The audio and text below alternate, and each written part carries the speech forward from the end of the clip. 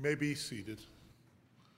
Our sermon text today is Galatians 2, verses 11 to 21, and if we're going to get through this whole passage today, we're going to need to get right to work. So would you pray with me? Our Heavenly Father, help us to see your truth in your word.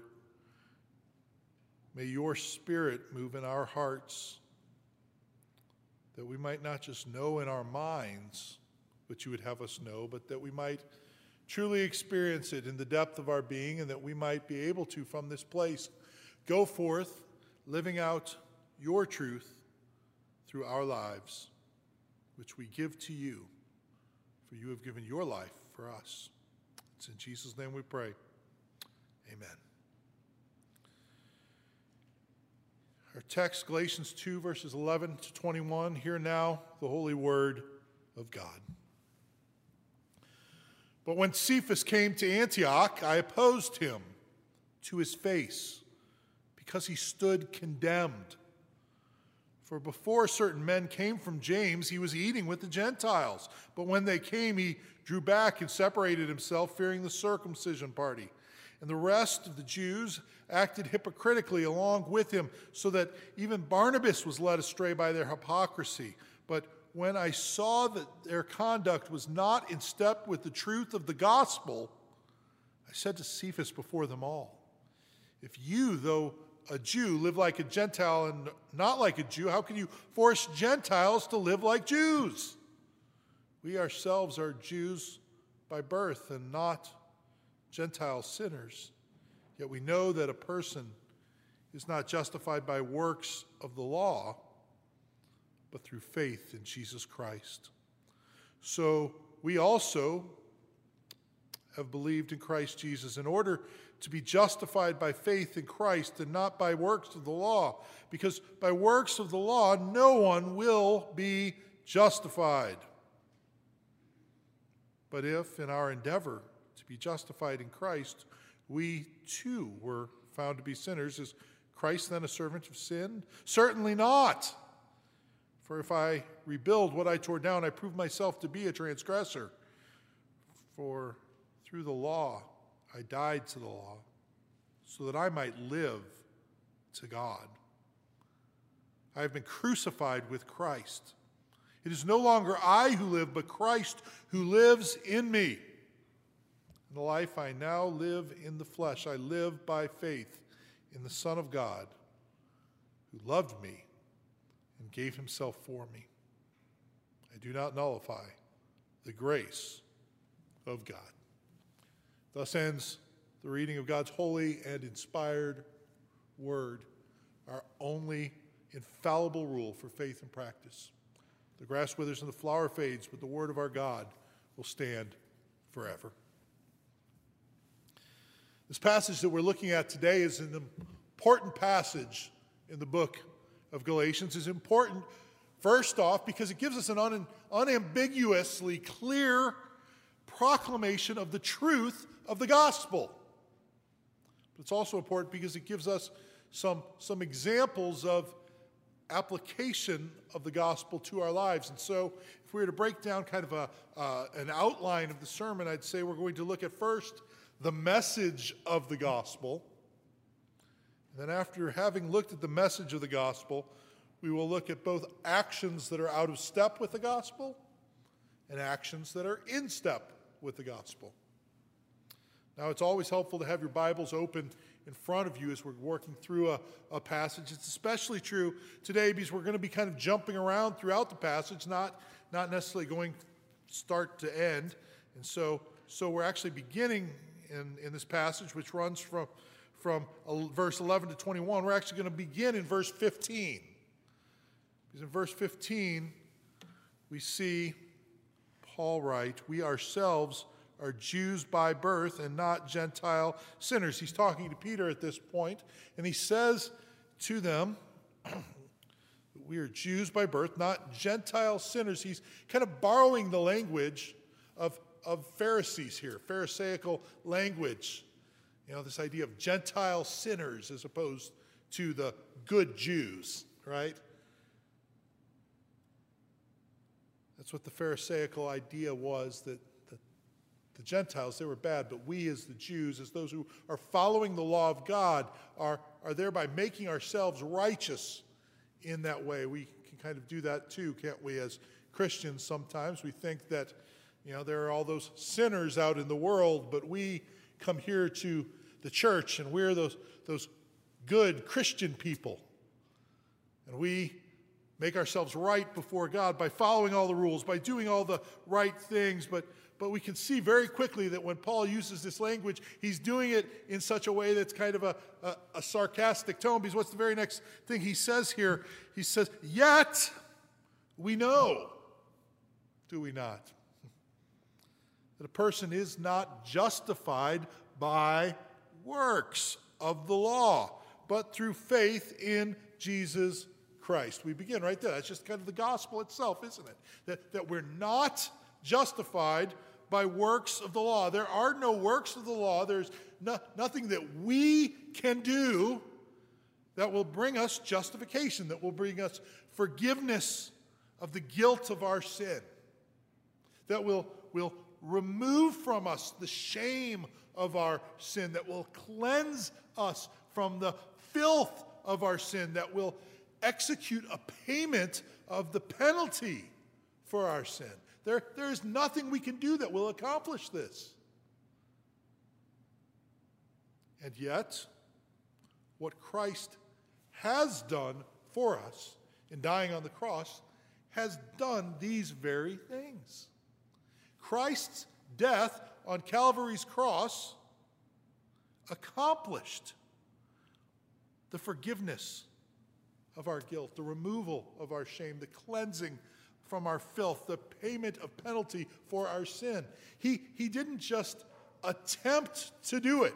He didn't just take steps toward doing it. He didn't just make it possible. He accomplished all of these things. And we add nothing to it through our works, right? It's not that Jesus got us 99% of the way there, and now we just need to take that last step. No, he accomplished it perfectly and completely on that day. And so in verse 16, we see that it is not by works of the law, but through faith in Jesus Christ. So we also, Paul says to Peter, we also, Jews, those who had depended upon their works, we also have believed in Christ Jesus. He says we've turned from this idea that our works somehow make us righteous before God. We've rejected that. We've learned that the law can never make us right with God. We need to trust in Christ Jesus. We need to depend on Christ Jesus. We believe in him. We have faith in him. We rest in him alone in order to be justified by faith in Christ and not by works of the law, because by works of the law no one will be justified. Paul is very ambiguous here, right? He's not kind of wavering a little bit. By works of the law, no one will be justified. We are not the ones who accomplish it through our moral actions. So the question you might have as you think about that, it might be, well, does that mean then that we should just forsake morality? That we should forget about doing the right thing? After all, if it doesn't earn me anything before God, what's the point of doing it anyway? Right? We should just eat, drink, and be merry, for tomorrow we die, as the old saying went. Paul addresses that elsewhere in Romans 6. He says, what shall we say then? Are we to continue in sin that grace may abound? By no means.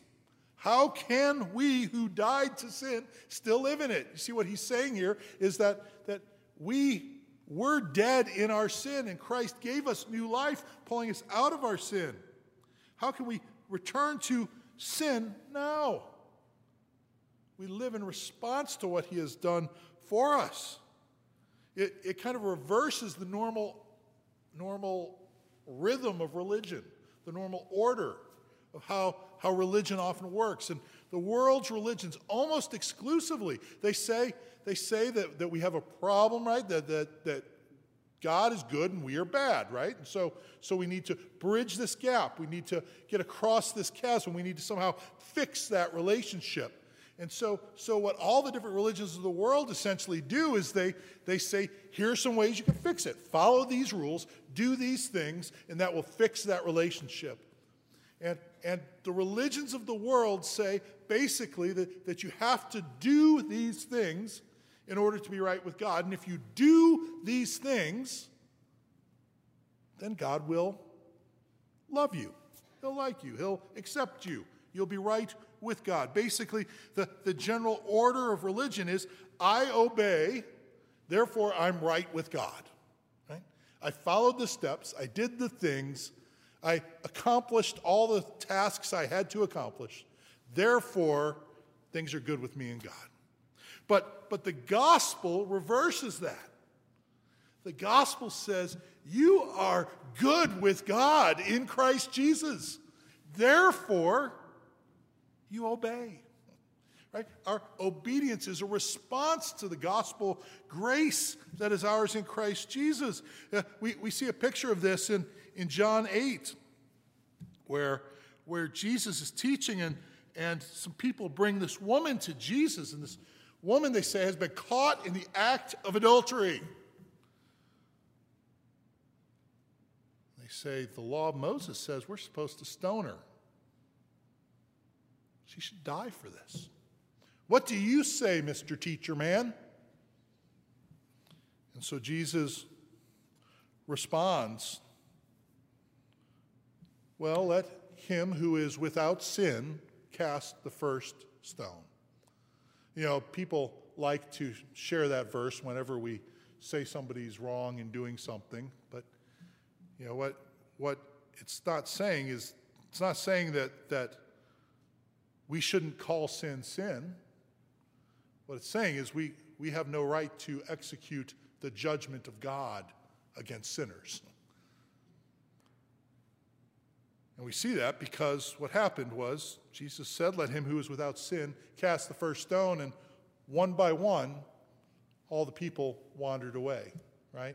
That's what's true because of this. When he says, let him who is without sin cast the first stone, means none of those people were able to cast the first stone. But what else does it tell us? Let him who is without sin cast the first stone means that Jesus would have been perfectly within his right to cast a stone, because he was without stone, or without sin. He could have picked up a stone. He could have stoned her. He could have struck her dead right there, and he would have been perfectly within his rights.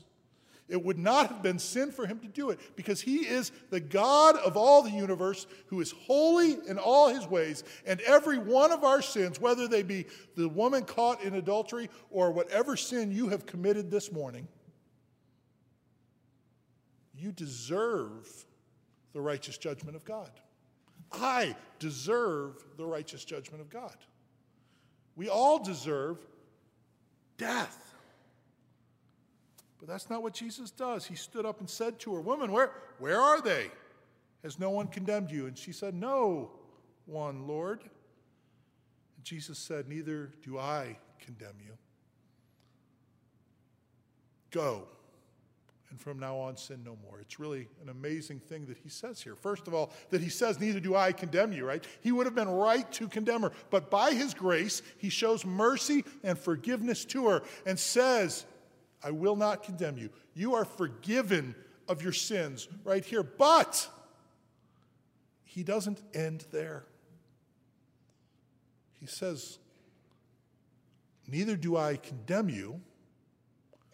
Now go and sin no more. He beckons her. He calls her not only to experience the joy of forgiveness that is hers through the gospel, but to, from that point forward, go and sin no more. Live a holy life in response to the grace that he has shown you. See how that order is reversed? No longer is it obey and be right with God, but now it is be right with God and therefore obey.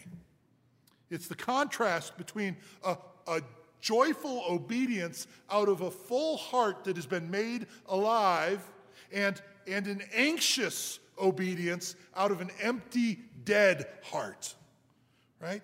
You see how the one, if we're trying to make God pleased with us so that he won't strike us dead, if that's the reason that we are trying to be obedient, it's going to be filled with anxiety, right? Because did I do enough? Have I behaved well enough? Have I gained enough points? Have I earned enough points? Have I achieved enough that God will be pleased with me? I don't know. Maybe, I think, but maybe not. And I'm worried, and there's an anxiety about it that will come from this dead, empty heart that I have. But if instead it is out of a heart that knows that it has been given new life in Christ Jesus, that he loves me in spite of my sin, that he has forgiven me, you can see how I would want to respond in love at that point by following him. William Cooper, the hymnist and poet, does a wonderful job of capturing this when he writes, "How long beneath the law I lay in bondage and distress. I toiled the precepts to obey,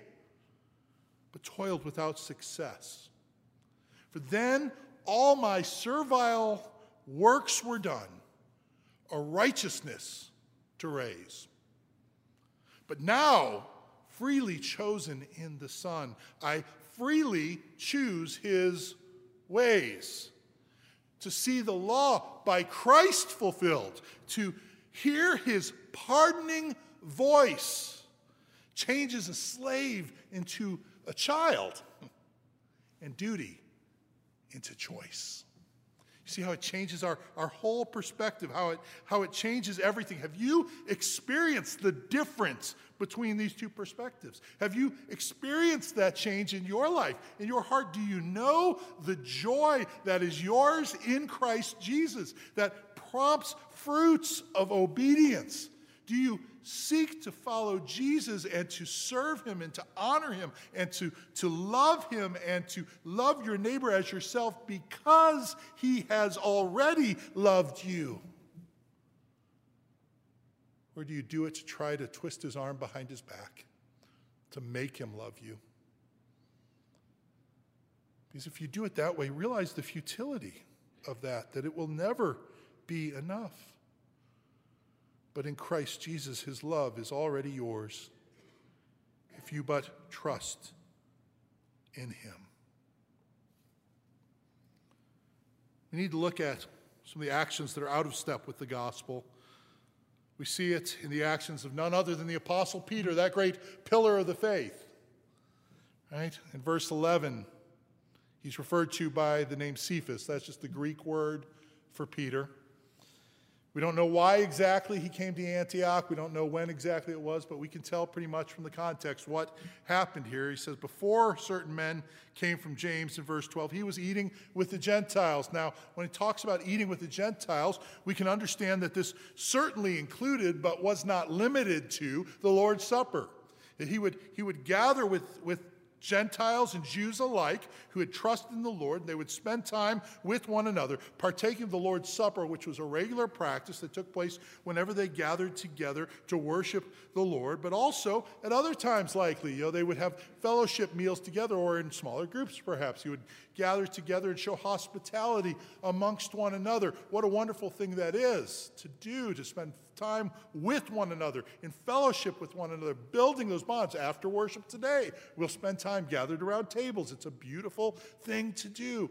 I urge you all to stay after today. Spend time with others. Get to know people you don't know as well, so that the bonds of fellowship might be strengthened, that we might know one another more, that we might experience the joy of that fellowship with one another, that we might more and more become one body in Christ Jesus. That's what was happening in Antioch before these men came from James, but we see here that certain men came from James in verse 12.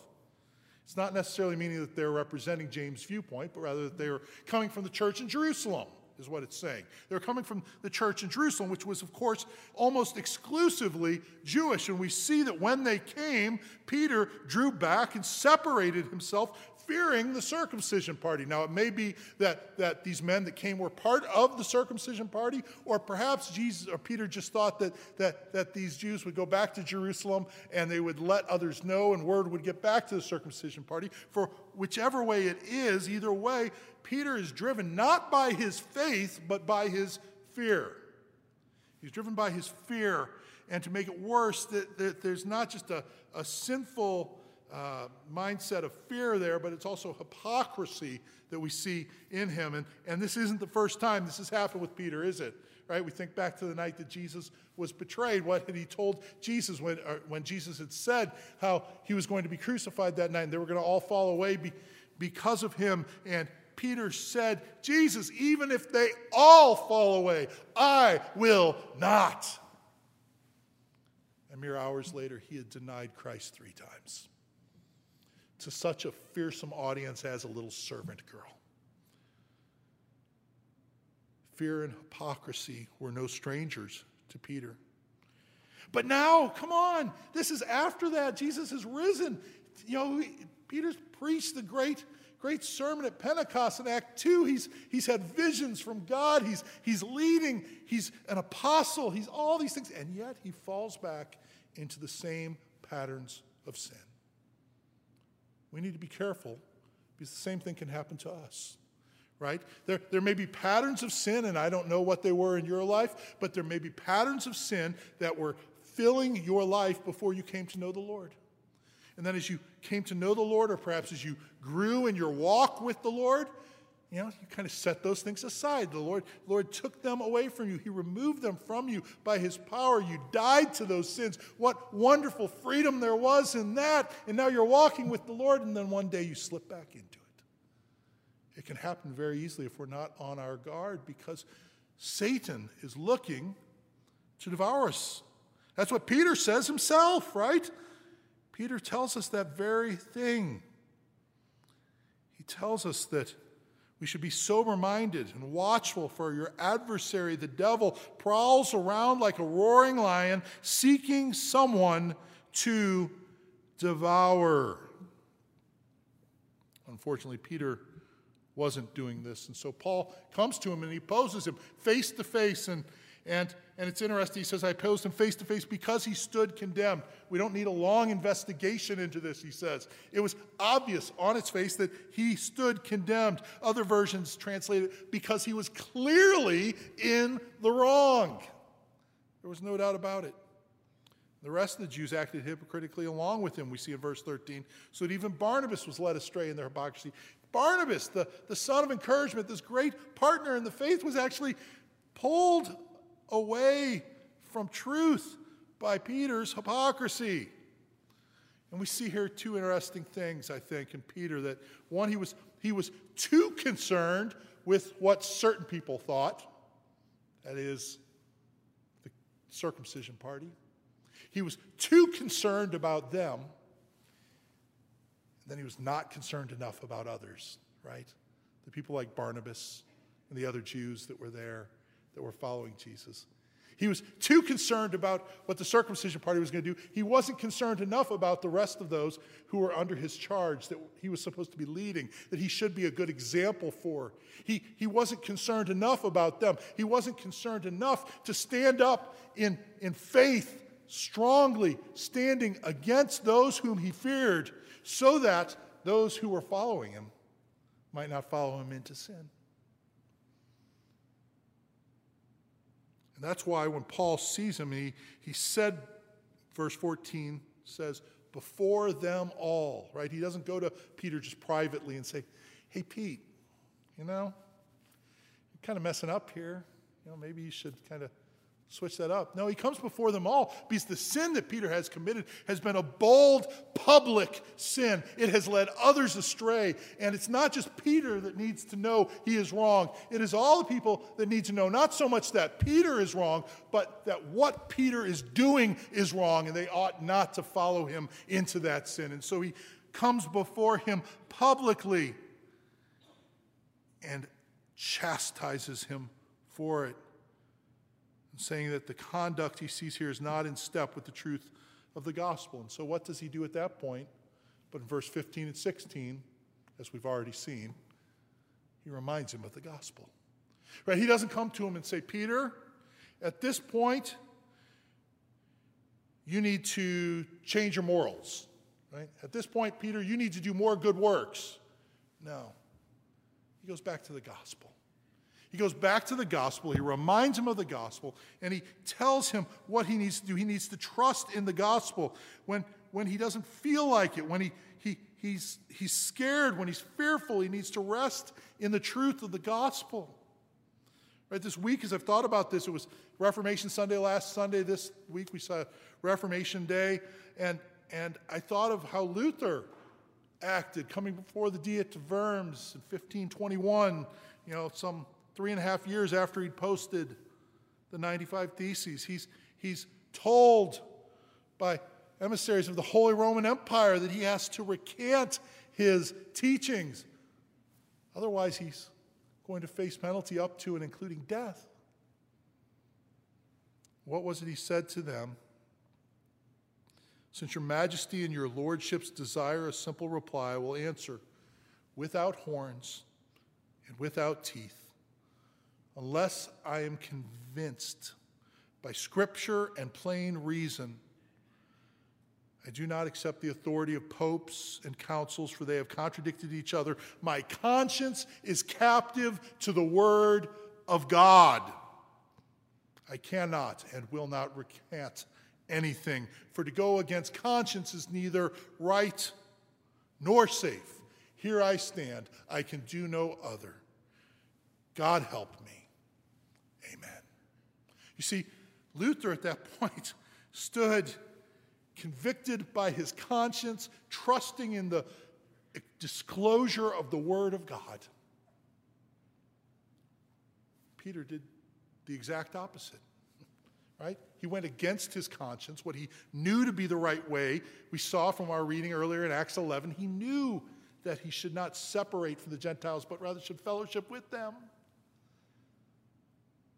So it was against conscience, and it was against the clear instruction of Scripture. He was out of step with the gospel. Now, real quick, as we close, consider the opposite, Paul being in step with the gospel. He demonstrates here that clearly Peter was wrong, that those sent from James were leading in the wrong direction, and so he opposed Peter and rebuked him and was right to do so. He saw that his conduct was not in step with the truth of the gospel, that phrase. And perhaps that rings some bells in your ear if you look back earlier in chapter 2, back in verses 4 and 5, right? We saw how some false brothers were secretly brought in. They slipped in to spy out the freedom that they had in Christ Jesus. And in verse 5 we read, to them we did not yield in submission even for a moment, right? Paul stands in contrast to Peter. Peter who was wavering and who was even led off in the wrong direction. Paul says, we did not yield even for a moment. We didn't budge. We didn't budge because we're awesome. We didn't budge because we have freedom and nobody can mess with our freedom. No. We didn't budge for a moment so that the truth of the gospel might be preserved for you. Right? That same phrase, the truth of the gospel. That is what he is concerned with. And that's why he stood strong, not wavering. He didn't back off, because the truth of the gospel was at stake. And so here he sees their conduct was not in step with the truth of the gospel. He says we need to walk in a way that is fitting of those who follow this message of God's grace. Right? It's not do more good, but remember the gospel. Remember the gospel and see its impact on your life. Remember Paul's words from Romans 1, I am not ashamed of the gospel, for it is the power of God for salvation for everyone who believes, to the Jew first and also to the Greek. Right? And as Philip Ryken put it, he said, unless we are willing to stand up for God at work on Monday, we're just pretending at church on Sunday. Right? Because it's one thing to say all these things, to say we believe all these things. But when the rubber hits the road, what is going to happen? And it's not just what we say, it's what we do. No doubt Peter, even as he was reversing his direction, even as backing away from the Gentiles, even as he was segregating himself off with the Jews. No doubt he was still proclaiming the truth of the gospel with his words, right? And yet, oftentimes our actions speak louder than words. It's not just what you say, it's what you do. And so the way we live out our lives can be even more powerful than the things we say. So our lives should reflect the truth of the gospel. We who have been shown grace should be those who show grace. We who have been forgiven should be those who forgive. We who have been greatly loved should be those who greatly love. We to whom much has been given should be those who give much. All right, we've died to the law so that I might live to God. I've been crucified with Christ. It's no longer I who live, but Christ who lives in me. And the life I now live in the flesh, I live by faith in the Son of God, who loved me and gave himself for me.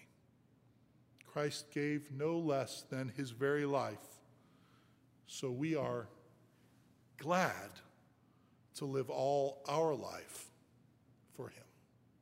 That is what it means to live in step with the gospel. Would you pray with me?